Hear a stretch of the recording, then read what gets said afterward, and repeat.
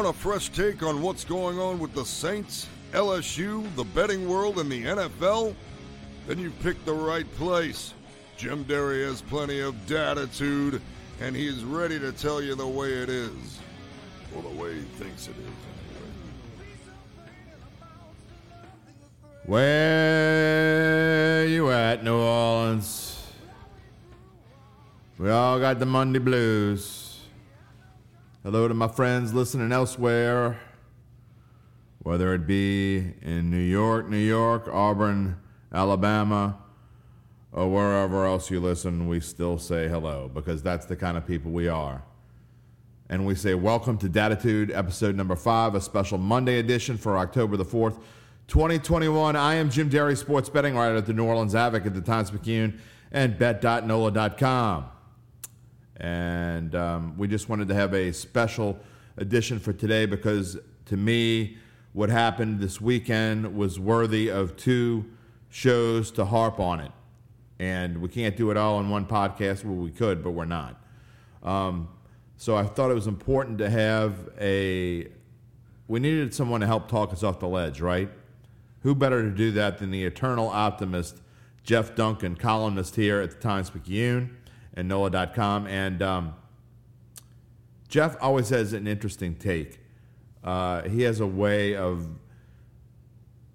put it this way, if he thinks it's bad, it's bad. It's really bad. So I am very interested to hear what he has to say. We'll have him coming up in just a couple minutes, really. It's going to be a quick intro. Excuse me. Because this show is really all about the interview with Duncan. I will give you my take in just a moment.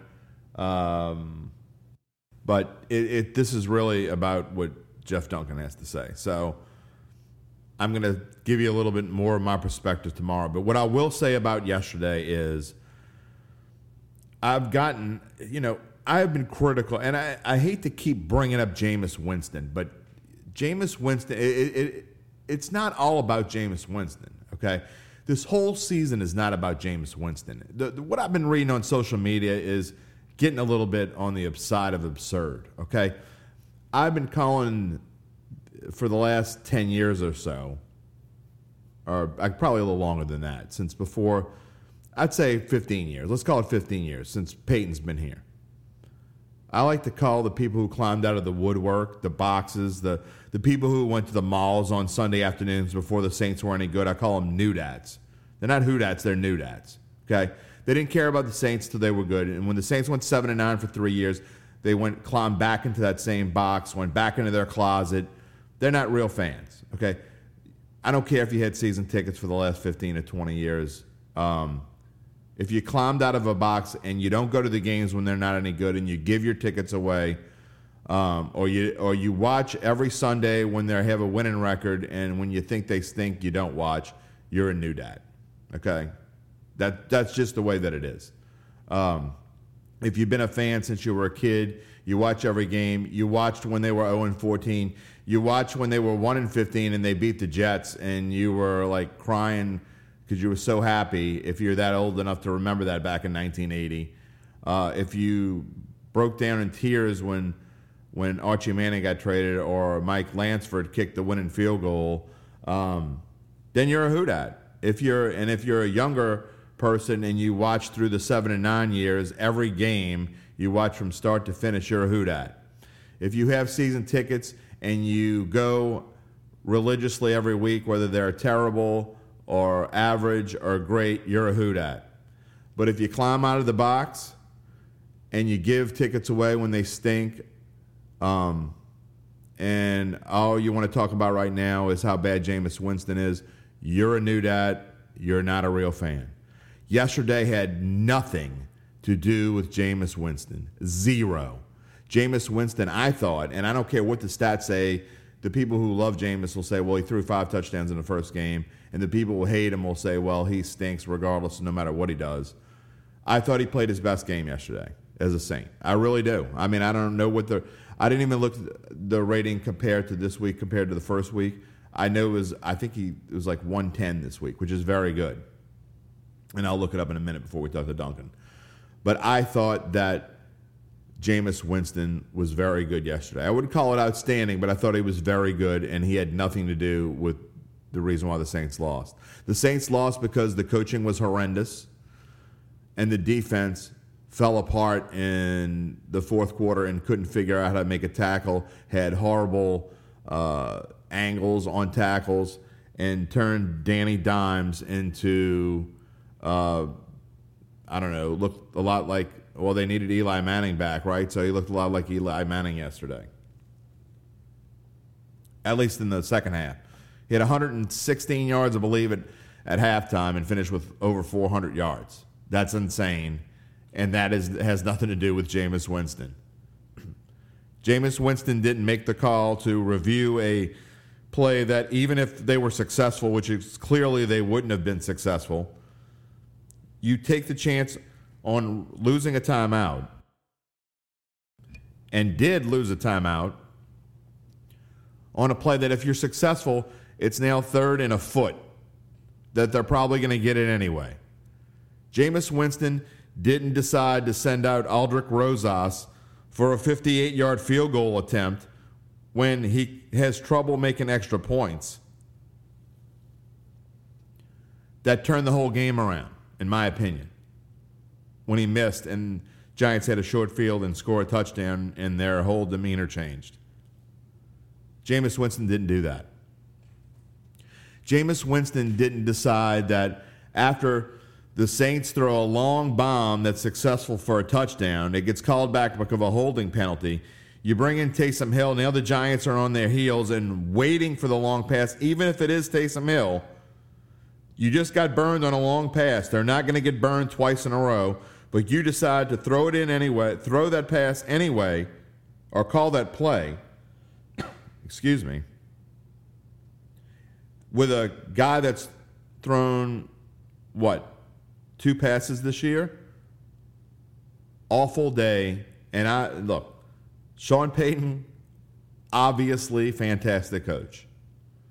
Dennis Allen, obviously fantastic defensive coordinator. But they had as bad a day yesterday as maybe they've ever had. Frankly, they were terrible. I mean, I don't give a lot of F's and I don't give a lot of A's if I had to grade, but the coaching staff would get an F yesterday. They were terrible. There was you come home in the Dome, and I'll talk about this again with Duncan in just a moment, but you come home to the Dome and you basically don't let the crowd get all fired up in the second half. I mean, the first half, great. You were excited, whatever, blah, blah, blah. You play excited. Second half, whatever. We're going to win this game, whatever.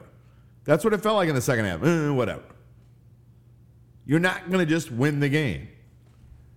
Doesn't work that way in the NFL. So we'll get to that. You can reach me at jderry@theadvocate.com and on Twitter at Jim Derry Jr. You can listen to this podcast, as I'm sure you are now, multiple places right here at bet.nola.com, SoundCloud, Spotify, Google Play, Stitcher, Apple Podcast, and wherever else you get your podcast. Make sure you're subscribed. I'm a little verklempt this morning, I see. I want to give a shout-out to Caesars Sportsbook, who's an exclusive partner with us at The Advocate, the Times Picayune, at bet.nola.com. Videos on bet.nola.com. In fact, I'm about to record Odds and Ends on Mondays, every Monday with Zach Ewing. And I think Devin Jackson's on today. Fantasy Roundup with Zach and Spencer, the Guru Urquhart. And At the Book on Thursdays featuring Cashing In with Carvel, Zach, Devin, Jackson, and myself. We all talk about the week that is coming, but we're still talking about the week that was. So, it's just tough. It was just really, really tough. So, let's get into the interview with Duncan, and I just recorded it. In fact, I went straight from recording it to coming on and chatting here, and I was a little bit more upset yesterday afternoon than I am today. I've kind of, as most of the time I do, but I just, after thinking over it, and I usually go back and watch the game before I do the podcast, but I couldn't. I just didn't. It's still burned in my brain, some of the big plays and things. And Duncan has an excellent take on that. So we'll get to him and hear what he has to say, and we'll do it right now. And then when we're done with Duncan, we'll fill you in, who is coming on the show on Tuesday. Here it is, Jeff Duncan. Here on the Datitude Podcast with Times-Picayune columnist Jeff Duncan, and I brought on Dunk on this special Monday edition because if anyone can talk us off the ledge, it is Mr. Duncan. And when I need optimism, I call Jeff Duncan, and here he is. Dunk, what's up? JD, look, a lot of people in town probably feeling the same way. So, I think the disappointment of losing that game, finally getting a home game with the crowd and getting the big lead, and then the way it kind of slipped out of the team's grasp, I understand why people are a little shell-shocked, not used to seeing that kind of game slip away from them, especially against a winless team. But, the Giants were desperate. I just watched the game again. I thought they played really well, especially offensively. I thought Daniel Jones was tremendous. So there were some things that I saw that, kind of made me feel a little better about the Saints after watching it.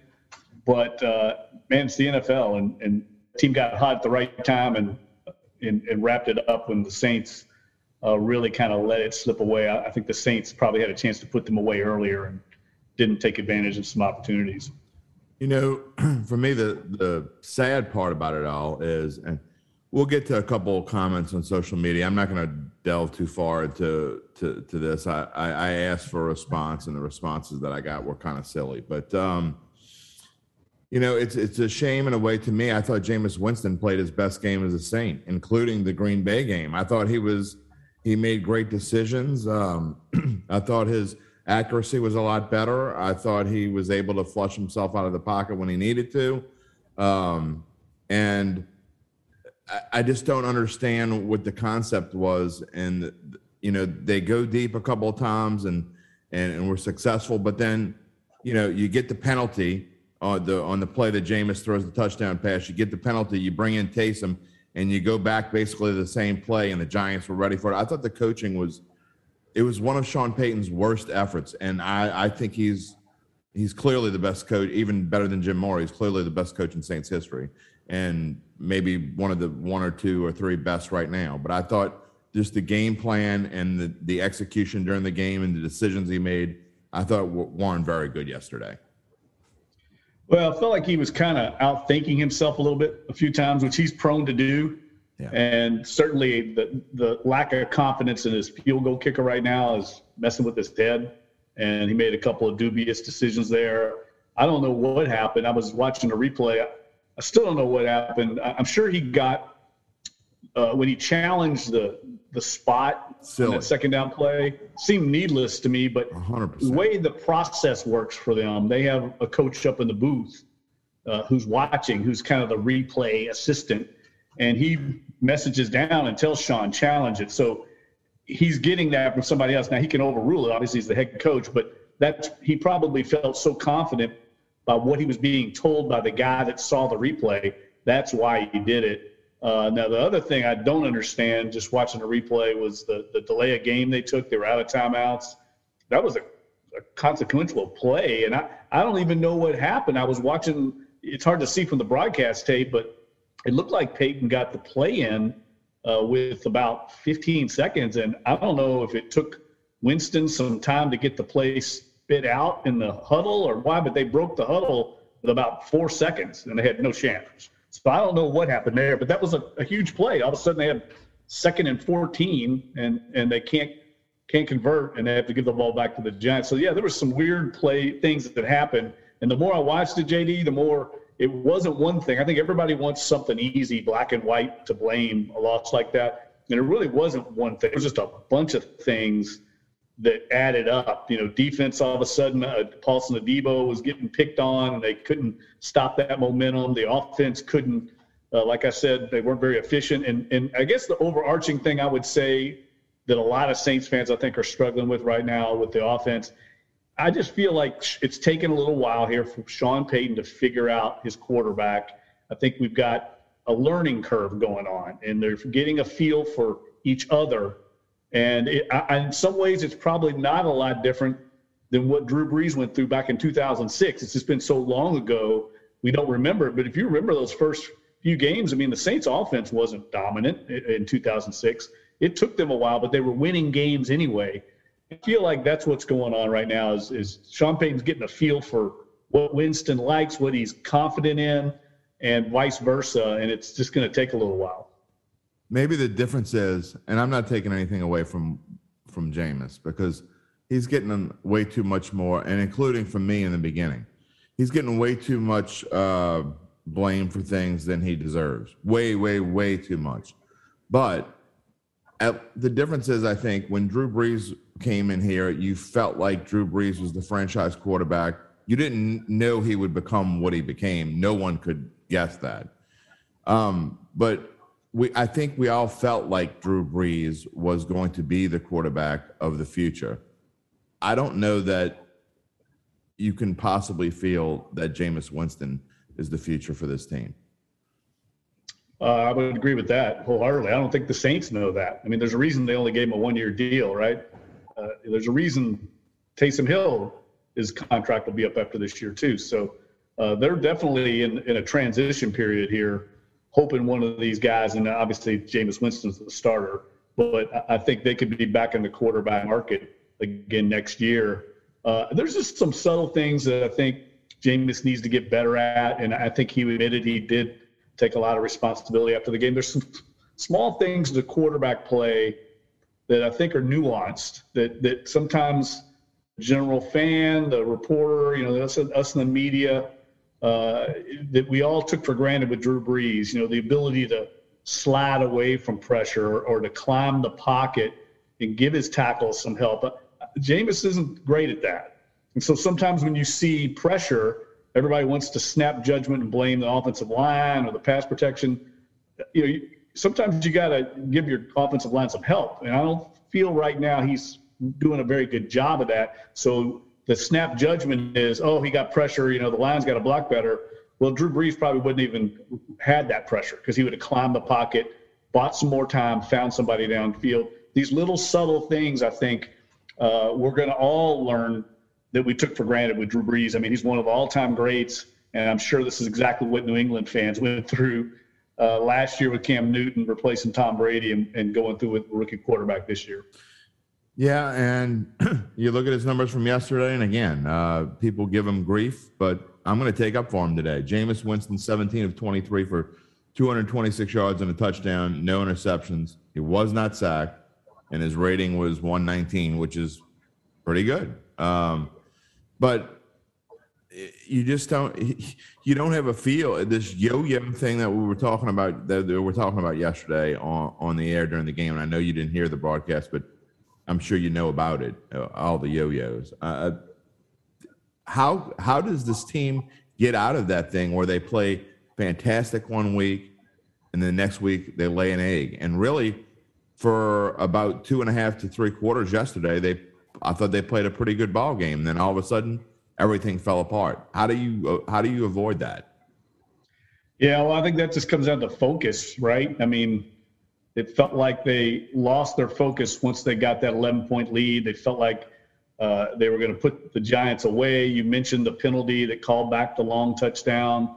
All of a sudden, just a momentary blink by Marshawn Lattimore allows Saquon Barkley to get behind him, and all of a sudden it's off to the races. And that ignited their sideline. You could just see the body language in the Giants change after they got that quick score. They got the 2-point conversion, and they had the momentum, and they took advantage of it. The Saints really never could seize it back. It reminded me of a game. I'm going to go way back on you, Jim. Way back when Haslett was coaching, the Saints played an awful Bengals team toward the end of the season. I think it was 2002. All they needed to do was win one game to get in the playoffs. 1 out of 3. They lost all 4, I think, or something like that. And the Bengals, I think, had won one game the whole year. They were awful. They were playing out the string. And it was similar to what happened yesterday and Sean Payton talked about it. You let a team hang around. You don't put them away, especially a losing team. You give them a reason to believe, and that's exactly kind of what happened in that Bengals game. I remember there was a third and, I don't know, like 9 or something, and they threw a ball out in the flat, and Peter Warrick, remember the old Florida State receiver? Yes, I do. He made this incredible sideline catch. It looked like it might get picked off by the Saints. He catches it right along the Bengals sideline, gets this big first down on a 3rd and long, and that ignited their sideline. And the Saints had kind of let them hang within about 9 points in that game, too. It was very similar. And then they got the momentum and just steamrolled the Saints after that one play. And that's what it felt like yesterday when Saquon Barkley made the play.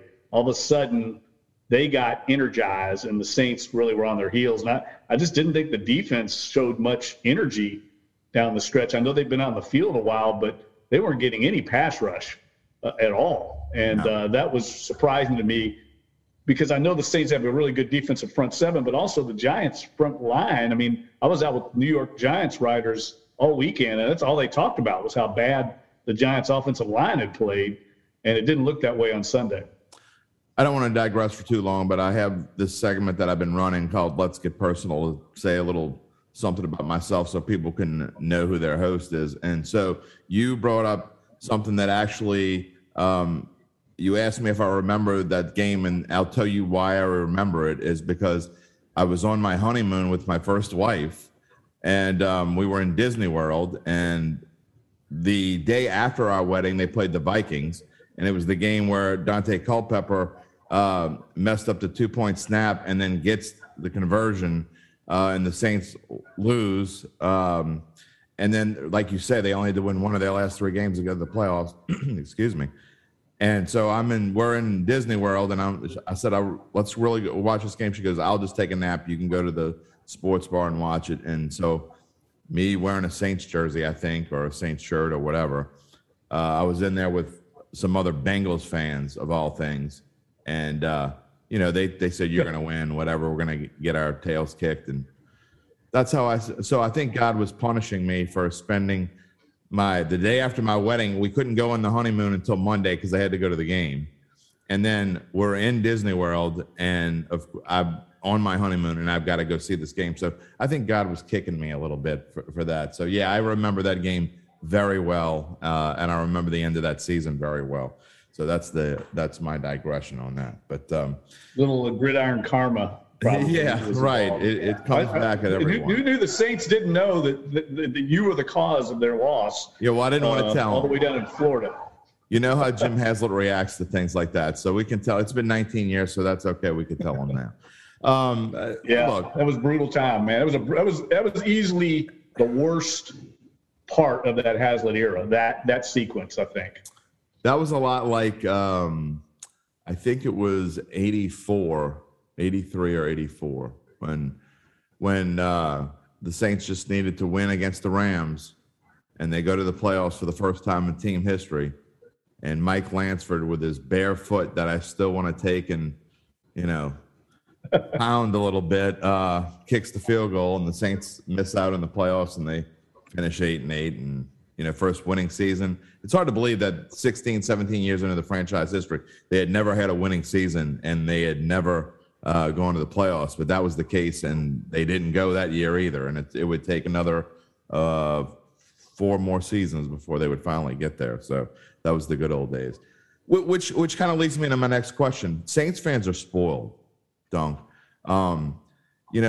Winning 49 games over 3 seasons, and you just think throughout the course of the Sean Payton era, and really besides that little blip of stretch of 7 and 9 seasons that they had, I mean, and I know it's only one Super Bowl, but if for guys my age, you go back, and this is the things that kind of calm me down. I was pretty ticked off yesterday, but I'm a little bit better today. But you think about the old days and all that Saints fans went through, and it took 20 years to even have a winning season. And now, and you should expect good things, but to have a day like you have yesterday, and this is a team in transition, and anyone who expects this team to go to the Super Bowl this year, you need to catch yourself and get a reality grip, okay? And I think that's what yesterday kind of was, a little reality check. But it's easy to get spoiled when you got a coaching staff like you have here and the talent that they keep bringing in, isn't it? Yeah, no, and I think it's also important to realize, I mean, the other team gets paid and they've got good players, and I just was thinking about it yesterday as I watched today when I was watching the replay, I think the Giants have better skill players than the Saints do. Kadarius Toney, Saquon Barkley, they didn't even have Sterling Shepard in that game. John Ross. And they have, Eric Ingram and Kenny Golladay. The Saints don't have those guys running around on their offense. So, those guys made some big-time plays. And Daniel Jones is a good player. I distinctly remember being at a Saints-Bengals game a few years ago. If you remember, it was when the Saints just destroyed the Bengals. I think it was like 51 to something. Game was over in the third quarter.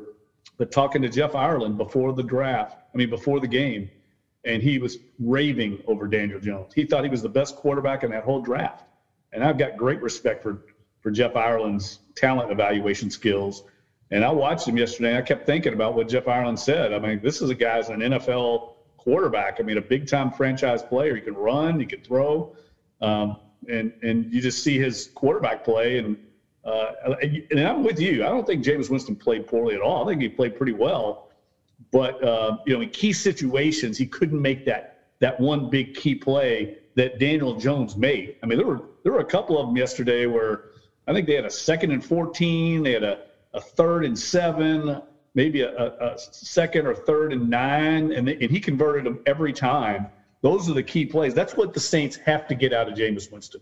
They had, it's one thing to throw the 50-yard bomb. Everybody sees that. They need him on 3rd down in the red zone. And so far, they've been good in the red zone. That's one thing they've been very good at, mostly because Taysom Hill, is running that power play very well. But they're going to need him in big games to make those key throws to convert and move the chains and dispirit the defense a little bit. We haven't seen enough of that so far.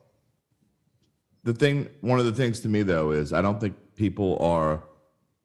there are so many people that are just quick to get on Winston. And yep. Look, when he deserves it, I'm going to say I think he deserves it. But look, I love Dennis Allen. I think Dennis Allen, again, and I'm not just blowing smoke. I've said it last week. I've said it for actually a couple of years now. I think Dennis Allen, if he's not the best defensive coordinator in the NFL, he's certainly one of the top 2 or 3 to transform this defense from being perennial 31st and 32nd ranked defenses into what they are now. And they're a lot like the defense that they had back in Super Bowl era, Super Bowl season. But that being said, along with Sean Payton, I thought the defensive play calling, the defensive schemes in the second half of that game yesterday were atrocious. They couldn't make tackles. They had horrible angles on tackles. Saquon Barkley looked like he was still hurt in the first half. In the second half, he looked like the Saquon Barkley that was the number 1 pick coming out of Penn State. And Daniel Jones, who I agree with you, I think he's a good quarterback, and I think he's going to be in this league for a long time. But you don't throw for 112 yards or 116 yards in the first half and then throw for 300 yards in the second half and the one drive in overtime. So something happened, and they didn't come out with fire, and they didn't play the same way that they played in games 1 and 3. In game 2, I'll just throw out because of all the injuries they had and the coaches with COVID and all that. We can throw that one out. But yesterday was, a different team. Well, you give up 402 yards to Daniel Jones. I mean, that's a career high. He never even been really close to that. That's unacceptable. I mean, that's a lot of yards. Yeah, and they didn't even have their leading receiver in the game. So, look, I think a lot of things added up. I don't think it was the best coaching job Sean Payton's had. I think we agree on that. I just think there was he has that phrase. I used it today on Twitter, with a lot of dirty hands. I felt like that came into play. They also, I think they've got a decision to make at corner with Paulson Adebo. I mean, they brought in Bradley Roby. They traded for him.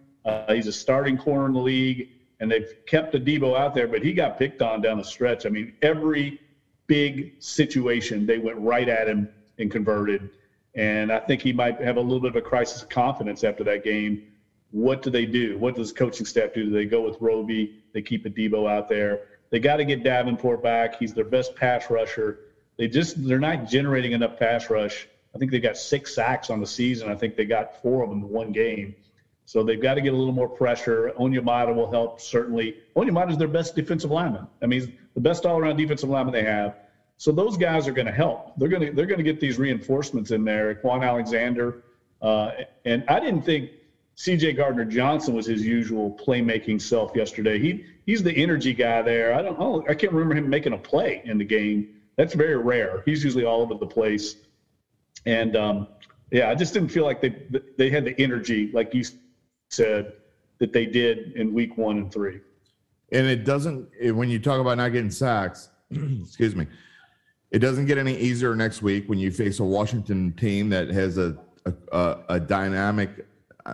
Don't take dynamic the wrong way. I don't mean he's going to be like some great thing, because I'm not sure about that. But Taylor Heinicke, yes, he gets sacked just once yesterday, and again they play Atlanta. But he's a guy who finds ways to make things happen, and he found a way to make things happen yesterday against Atlanta, driving down the field, and he's got a fantastic receiver in Terry McLaurin.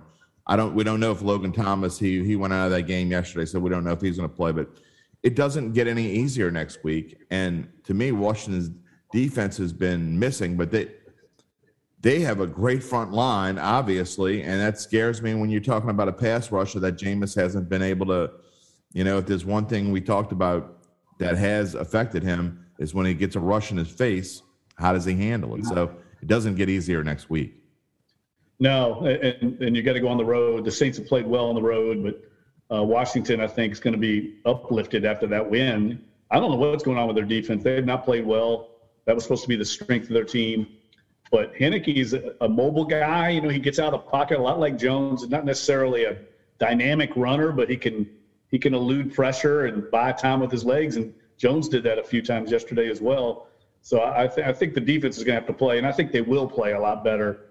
I think they may do some tweaking in the secondary. I didn't think Marcus Williams or Malcolm Jenkins played very well yesterday. Malcolm Jenkins had an egregious missed tackle. I thought he was awful. Golladay. You got to make that tackle. You can't let him break that tackle and run 20 more yards and get down the field goal range. So they had some just uncharacteristic plays from this defense that we hadn't seen so far. And I agree with you. I think this Washington game, I said all along early in the season, JD, they just need to be no worse than 3-2 at the bye week. And so they still got that opportunity. The games have kind of came in different ways. The wins and losses, I think people, if they were being honest, wouldn't have picked the wins and losses the way they played out. But still, the end result is if you get to 3-2, you start getting Mike Thomas back and Onyemata and Will Lutz and some of these key players. I think you can feel good about your chances in the middle portion of the schedule. Were you surprised yesterday? I thought that with the Dome being back and loud, I thought there would be more fire in this team. How you play later on is another story, but they never seemed to come out fired up. They never played fired up. I thought Kamara was okay in the beginning. Then they completely abandoned the running game again, in my opinion, except for Taysom Power when they score the touchdown. That's great, but I just don't. And I know Tony Jones went down, so you're getting thin there, and Dwayne Washington, whatever. But I just don't understand. The coaching staff didn't seem to be fired up about it. The players didn't seem to be fired up about it. The crowd was the only thing that was fired up, and it kind of boggles the mind. You think that after all this time, you finally get home, and I know they talked about it all week long, but just kind of nothing. Well, I would disagree to some degree. I thought they came out fired up. They were energized early on, coming out for pregame introductions. The defense was juiced. They came out, forced a 3-and-out right away, made a big tackle on the opening kickoff. I remember Chris Hogan, flexing in the end zone. I could see them jacked up, but then as that game goes on, that's just the way the NFL is. All of a sudden, you're in a battle of attrition and you're trying to hang in there. And I think Peyton made the point yesterday, which I didn't really necessarily see during the game, but I saw a little bit of it and watching the replay, that the defense kind of got tired and it sapped their legs. So maybe that's where that rotation, JD, comes into play, where you don't have Onyemata, you don't have Davenport, you're missing some guys. All of a sudden, old legs like Cam Jordan, he's getting up there. Maybe they don't have the juice to rush the passer after basically being in 2-minute mode the whole fourth quarter. And I thought they ran the ball fairly well, but also think this is where all these things we're talking about the dirty hands, right? You're missing Armstead. You're missing McCoy. Those are two of your best offensive linemen. And the other guys, they play okay, but they're not quite as dominant. And so those things all kind of add up. And if you need that big third down run, you don't have the push late in the game when they needed it on that power play from Taysom Hill. They really got stonewalled on that play. It was a big play. It was 3rd and 2. Could extend that drive and maybe take a little more time off the clock.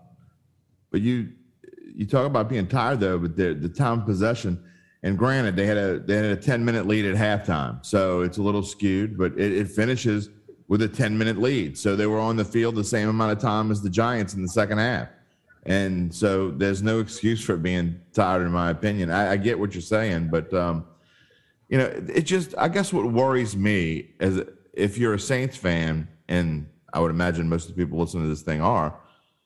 If you're a Saints fan, the up one, down one week, this yo-yo thing that they talk about, I mean, that's what they are. I mean, and now they show that they can be yo-yo in one game. I mean, they can look like a fantastic team in the first half and dominating, in my opinion, and holding Jones to 112 yards, 116 yards, and holding Saquon to just a handful of yards, and then the second half looked like a different team. And that's not a kind of team to me that wins championships or really even gets beyond maybe a first week of a playoffs. They look like the Bears from last year. I feel a little more positive about it. I know that doesn't surprise you, but I feel like this is kind of the league right now. I mean, just look around. There's a lot of 2-2 teams. The Rams beat the Bucs last week, and then they come out and kind of lay an egg. They really were lifeless against the Cardinals. I mean, the Cardinals have been a surprisingly good team. So I think if you're looking for optimism, one thing I've written about in the past that I think is something of an indicator of this coaching staff and the leadership in the locker room, this team historically in October and November is lights out. I mean, they have the best record in the NFL, I think, the last decade, because they finally, each year they make the adjustments, they make the tweaks, they figure out what this team's bread and butter is, what this one individual team needs. And those tweaks and adjustments occur usually in the second and third months of the season once you know what you got. And so I think there's reason for optimism. The track record speaks for itself that this coaching staff will figure it out and sort of start honing in on kind of covering up some of the weaknesses that we saw yesterday. So you're saying for the Saints fans that are about to dive off the ledge and give up this team, and the people that I call new dads who, like, they're only around when the Saints are doing well, back when the Saints were terrible before Jim Mora got here, and then they disappeared again, and then they came back.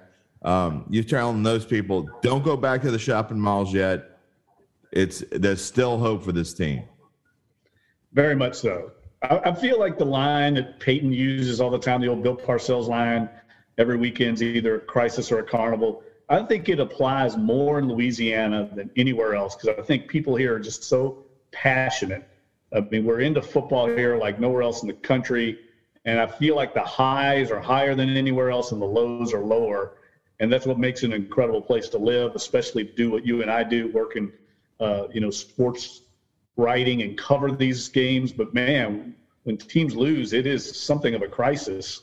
And I can sense it around town today that people didn't expect that. No one did, especially when you're up 11 points in the fourth quarter at home against a team that won the game all year. So, but I do think if there's optimism to be had, this is a good coaching staff, very good. And you're going to get a lot of key players back here over the next few weeks. And the schedule does toughen, but I think they're going to be in a lot of these tight games, and a field goal kicker like Will Lutz can make a difference. And right now, they got to get that situation corrected too, because I think it messed with Peyton's head so much that he was making some really boneheaded decisions on fourth down. Why in the world? I mean, and I don't want to spend a lot of time on this, so we already talked about what we think about the coaching from yesterday.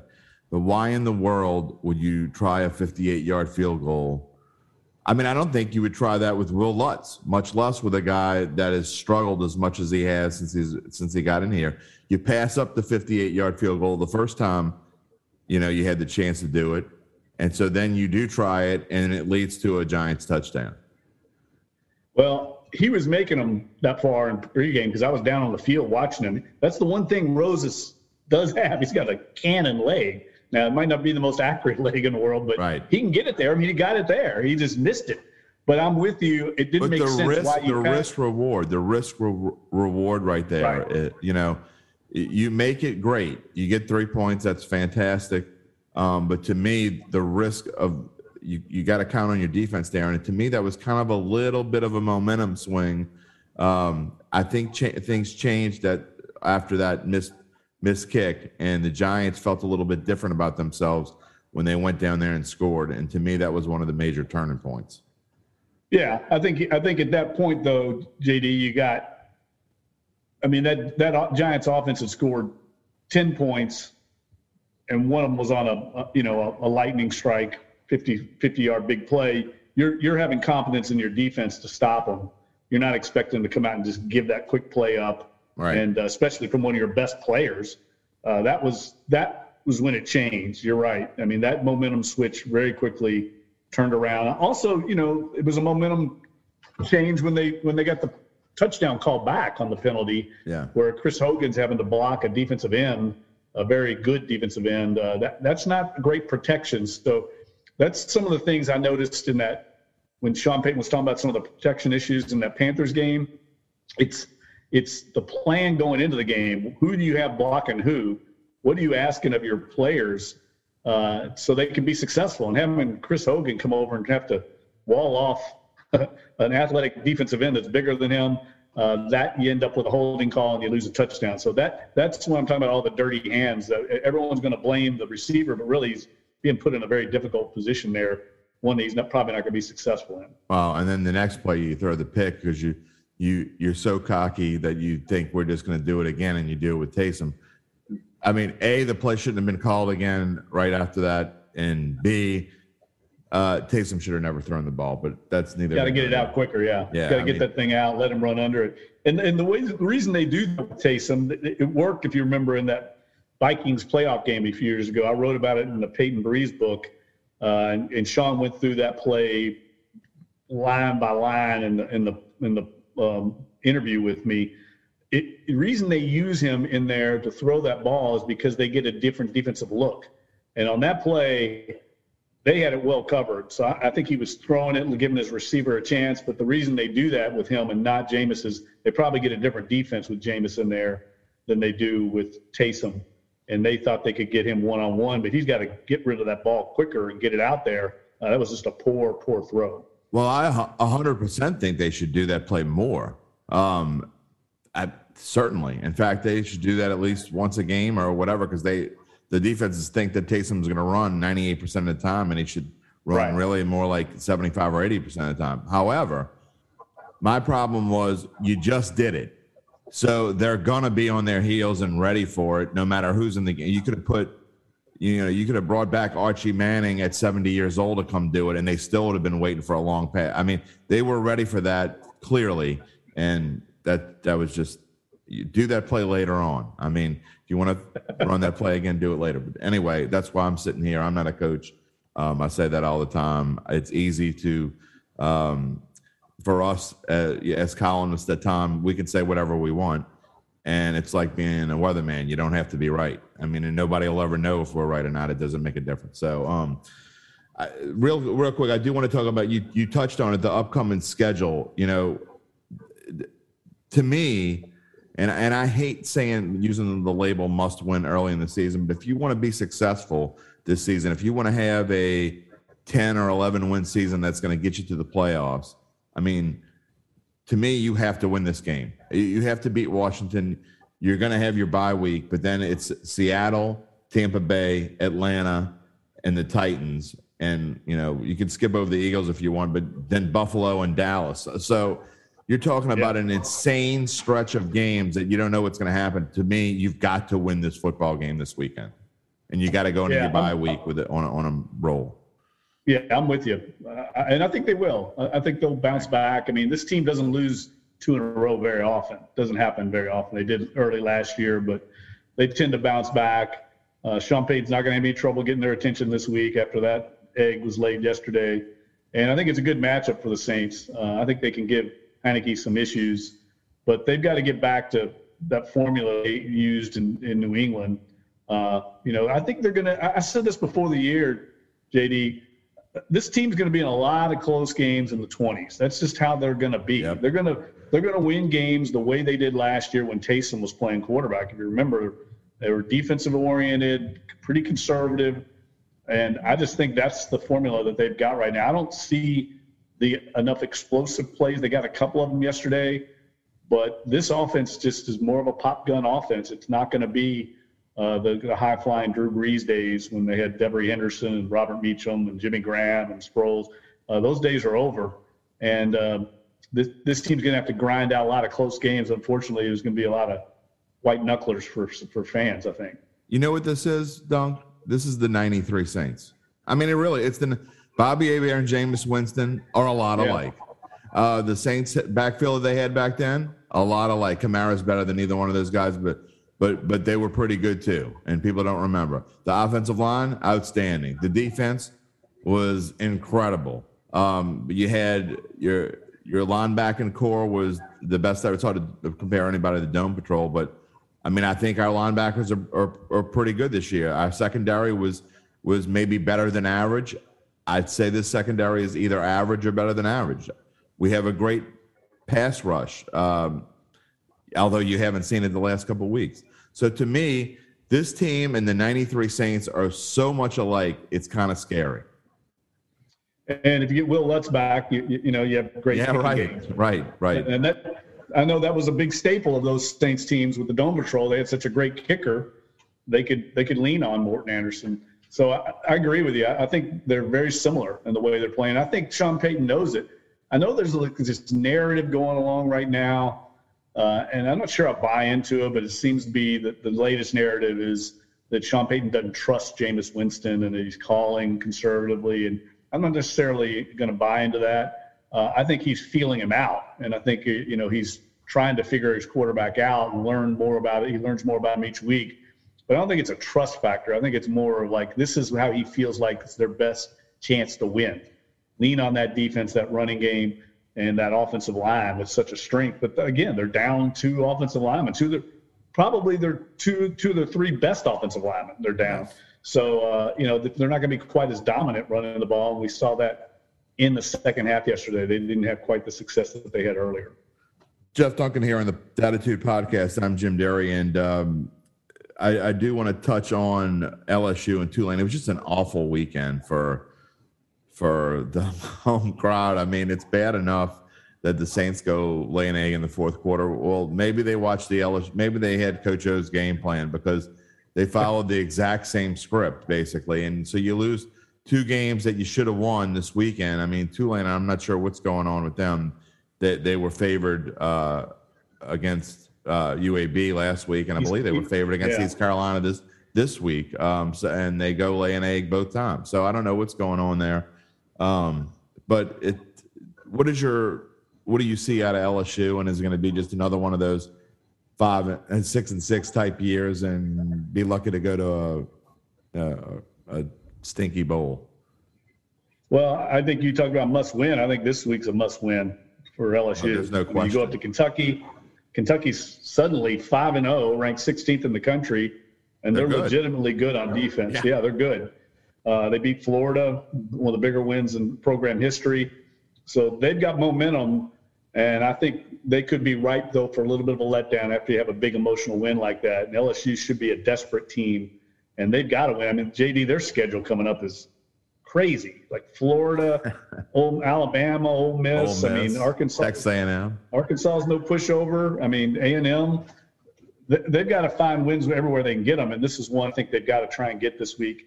And Ed Orgeron needs to get it. I mean, because I think his seat's getting hotter each week, especially when you lose a game like that at home where you're winning the whole game and just kind of fall apart down the stretch. I mean, he's got to, I think, get this program back on track. There's no excuse for LSU to be so poor in the offensive line. I mean, they should be able to recruit the best offensive linemen in the country, and they can't run the ball at all. And that was obvious. I mean, Georgia State ran for 200-something yards I think, close to 300 yards on Auburn. And LSU had, I think, 29 yards rushing. You're not going to win in the SEC insane. That way. Does Coach O make it through this year? Yeah, I think he not make it through the year. Does he make it to next? Is he the coach when they take the field next year? Well, I mean, I think we're going to find out over these next few weeks. I mean, he can't have another 500 season and survive that. I don't think Scott Woodward didn't hire Ed Orgeron, and Scott Woodward is builds a big time. I mean, he likes to make big time hires, splash hires. We saw him do that with Kim Mulkey. I think he's definitely going to be in the market for a coach if this thing doesn't turn around, because he knows this is the bread and butter of the athletic department, LSU football. And right now, if you look at the SEC West, LSU is probably the most underachieving program in the SEC West, considering the talent that they have in the program. So Ed Orgeron knows that. He's talked about it. But LSU football can't be losing these kind of games, these 50-50 games, and expect to, survive in the SEC West. Was Joe Brady that important to this program? Well, I think it was Joe Brady and Dave Aranda, too. I mean, Dave Aranda was one of the best defense coordinators in college football, and as soon as he left, I think the errors that Ed Orgeron's made is in putting together a quality staff. I mean, we see what happens in Tuscaloosa when Nick Saban loses these elite assistants and they go on to be head coaches or coordinators. I mean, he hires other elite assistants. Yeah. And that was an egregious mistake a year ago that Ed Orgeron brings in Bo Pelini and Scott Linehan to replace those guys. And now you've got two unproven guys as well. And I think that's a sign of the instability of the program, because he couldn't get Freeman from Cincinnati. He goes to Notre Dame, probably because he feels like Notre Dame's a more stable situation. That's a big red flag when he had to go to his 6th or 7th choice, our defensive coordinator. It's a small fraternity, that coaching fraternity, and there's a reason people were turning down a lot of money to come coach at LSU. Why does LSU not? Why are they not like the Clemsons and the Ohio States and Alabamas of the world? Why did they win a national championship and then turn back into mediocre so quickly? Well, I think that's Ed Orgeron's, that falls on his table, and he did not replace the elite coaches that he lost. In my opinion, it was just a huge drop off in the ability of the coaching staff. And in the SEC West, I mean, it's so competitive. You got the best coaches in college football in that division. And that was just, he may never recover from that mistake. And he's still reeling from it, in my opinion, because the young staff he's got is really struggled sometimes to match up when they played teams that are just as talented as them in UCLA and Auburn. Jeff Duncan here on the Datitude Podcast. And last thing, I'm going to put you on the hot seat, and I'm going to ask you for 3 predictions. First prediction, will the Pelicans have a winning record, and will they go to the playoffs? Yeah, I'm definitely kind of on that train, and I think mainly because Willie Green's going to inject some much needed energy into the program, and I think Zion Williamson's finally taking some accountability and understanding that this is his team, and I think he's going to put this team on his shoulders. I think he's just a generational talent, and we're going to see a different caliber player this year. I think he's in better shape. As long as he stays healthy, I think they definitely make the playoffs. I agree. And as dysfunctional as this organization has been the last few years, I do think they have the right guy. He's a little young. That does concern me. But I do like what I see so far, and I think that they're going in the right direction. LSU, will they win 7 games? I think that's what they're going to win. That's a record I think they're going to end up with, and I don't know if that's good enough for Ed Orgeron to hang on. I think that's right at the bottom of where Scott Woodward has a decision to make. I don't think they win 7 games. I think they win 5 or 6, and I agree. And then that makes it easier. Then you don't have a decision to make. Then it's easy to make it, and no one can blame you for making it. Will the Saints? Twofold. Are the Saints going to beat the Bucs twice and win the division? No, they will not beat them twice, but I do think they make the playoffs. I think this team's a wild card team. I think that's the ceiling. I don't think they can win the Super Bowl, like you said. They don't have the elite enough offense. But I think they can get in there and give some teams some trouble in the playoffs because they're so well coached and they're so good on defense. That's the formula, but there's just too many holes right now in the offense for me to feel. Look last year, JD. I mean, the best offensive teams were the ones that made it to the Super Bowl. You got to be good on offense in today's modern NFL, and the Saints, for whatever reason, just haven't been able to put it together the last few years offensively. The problem with making it as a wild card is you look at the NFC West, and I know it's early, but you got Arizona at 4-0, Rams 3-1. And you look at the rest of the division. Seattle they get a big win yesterday. We don't know what's going to happen with San Francisco, but there's a good chance that two of the wild cards will come from that division, which leaves one for everybody else. So I mean, it's going to be a tough year. I think it's going to take at least 10 wins, and it might take 11 to get a wild card. I'm not sure that this is an 11-win team. Yeah, look, they've got to get some of these issues corrected. There's no doubt about that. But I think they're talented, man. I mean, that defense is really good. I agree with you. Defense is good. They've got to get some of these guys back, and they got to get back to playing, the formula that's the key for this team: bullying people in the trenches, winning up front, and that usually comes with energy and focus. We didn't see enough of that yesterday. Last word from Jeff Duncan in 30 seconds or less. Talk Saints fans off the ledge. That's what they need to hear. Well, like I said, it should be reason for optimism, seeing the track record of this coaching staff in October, November. They're going to make the adjustments, and they will fix some of the issues. And I think their lack of their ability to avoid losing streaks, I think they've only had back-to-back losses like twice in the last 5 years. I just feel like they're going to bounce back, and people are going to be back into carnival mode after they win in Washington this week. And what makes me feel better is I know you really believe that it's not just talk. You really believe that the Saints are going to are a good football team now and will be a good football team the rest of the season. I know you believe that.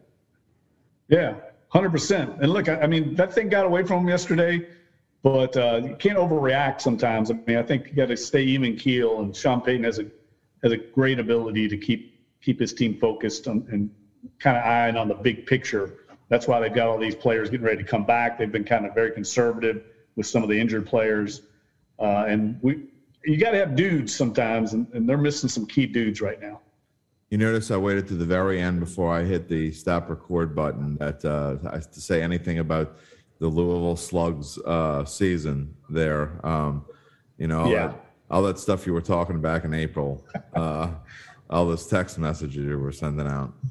Yeah, and you know what? I don't care about my fantasy team because my San Francisco Giants, 107 wins. That's insane. Out of nowhere. Out of nowhere. They went all the way to the last game of the year to clinch it. It was insane. And what, for people that are just so focused on football, baseball has always been my favorite sport, but this has been just an incredible baseball season, especially in the National League. And even in the American League, you look what's happened with the Yankees and the Red Sox and the Blue Jays and the Mariners fighting to the last day, and the Mariners are crying on the field. I mean, people, pay attention to baseball because it's been an outstanding season, and it's going to be just ridiculous playoff season. I got to admit, I am very, very impressed by your San Francisco Giants, and I give them a legitimate chance to win the World Series because they don't have anybody flashy. They just play hard-nosed baseball, and they win like 3-1 and just piss you off. Yeah. You look at their lineup, you're like, how are they winning all these exactly. games? Evan Longoria is still playing. Buster Posey's still playing. I know, and it's mind-boggling. Like Brandon Belt had a good year, and Crawford. Brandon Belt and Brandon Crawford. Exactly. They've been around forever. I just think, talking to our old friend Derek Gould, who's the best baseball beat writer there is, right? Agreed. I asked Derek about the Giants, and he said their manager and their system is just off the charts. He said they get every ounce out of the talent they've got, and they've got this analytics department. That's what the modern baseball, I think it's where it's going, and the Giants are a perfect example of that. Well, when the Dodgers beat the Cardinals, which is going to happen in the wild card game, I can't wait to see the Dodgers-Giants divisional round series. It'll be fun. And I will be rooting for you, Mr. Duncan. You cannot root for the hated Dodgers. It's time for them to go down. So we'll see what happens. I could not deal with that. Peter Kovacs will be insufferable if they win. There's no question. Jeff Duncan, thank you for joining the Datitude podcast, and we appreciate your candid take on our local teams here. Yeah, get off the Crescent City Connection, people. They're going to be okay. Thanks, JD. Talk to you later. See, it's not so bad after all. So if Dunk says it's okay, and he says don't jump off the Crescent City Connection, all righty then. Look. Tough schedule coming up. I mean, like we said, got to beat Washington. It starts with the football team. If you don't go 3-2, really, I was saying before the season they kind of needed to go 4-1, but it is what it is now. They're 2-2. You have to win this game. Bye week coming up, then Seattle and Tampa Bay, and coming up soon to the Cowboys, and they're playing a lot better. Atlanta's nothing to slouch about. We know how those games go. Buffalo's coming up on the schedule. It's brutal, man. Seattle. It's brutal. So you better figure out how to beat the football team and Taylor Heineke, or you're going to be in deep doo-doo, and this is going to be a long season. So, and I don't think that it's going to be that way. I had the Saints over-unders at 9. I still think they're either right at the 9 or they're over it and they go to the playoffs. It is going to be tough to go to the playoffs. We'll see how that goes. We're going to talk more about this tomorrow. On Tuesday, my guest will be Doug Mouton, sports director at WWL-TV, and also my friend Peter Schwartz, who works for WFAN in New York, the Big Apple. He actually covers the New York Islanders. He's a huge Jets fan, but I wanted to get someone's take on how they're taking it in the Big Apple. How are things going up there? Are they all fired up? I know Jets fans probably aren't that fired up about the Giants, but he is a guy that works at WFAN, and he's been working there quite a while, a voice of New York, and we're going to have him on, and he's going to talk about that, and it should be a fun take. By then we'll be fine, right? We'll all be fine. I mean, I said before the sun will come up tomorrow. It keeps coming up. In fact, the weather's supposed to be nice here in New Orleans, I believe, for most of the week, or the weekend coming up or something. I got to go. I missed the weather the last couple of days, but I'm pretty sure, the commercial I'm talking about, I'm pretty sure that it is supposed to be a good week of weather. It is getting into October, and now is when everything is super important. So don't go chasing waterfalls and don't go jumping off of bridges. We'll be okay. Don't forget videos on bet.nola.com. Again, I'm about to record odds and ends on, as I do every Monday, with Zach Ewing and I think Devin Jackson coming on this week. Fantasy Roundup on Wednesdays with Zach and Spencer the Guru Urquhart. And At the Book featuring Cashing In with Carville, Zach, Devin, Jackson, and myself. Also, if you want to be part of the show, email me at jderry or jderry at The Advocate. That might help. At theadvocate.com, or on Twitter at Jim Derry Jr. Don't forget to subscribe to the podcast. We hope you're enjoying it. Even on days like today, it'll all get better. On Tuesday, again, we'll have Doug Mouton and Peter Schwartz. And I want to thank Jeff Duncan for the long segment here. And I thought it was real important to have that. We're gonna all be okay, and we're all gonna do it together. You know what, new dads, you're even invited. So come along for the ride. I am Jim Derry. This has been the Datitude Podcast, and we will see you tomorrow, my friends.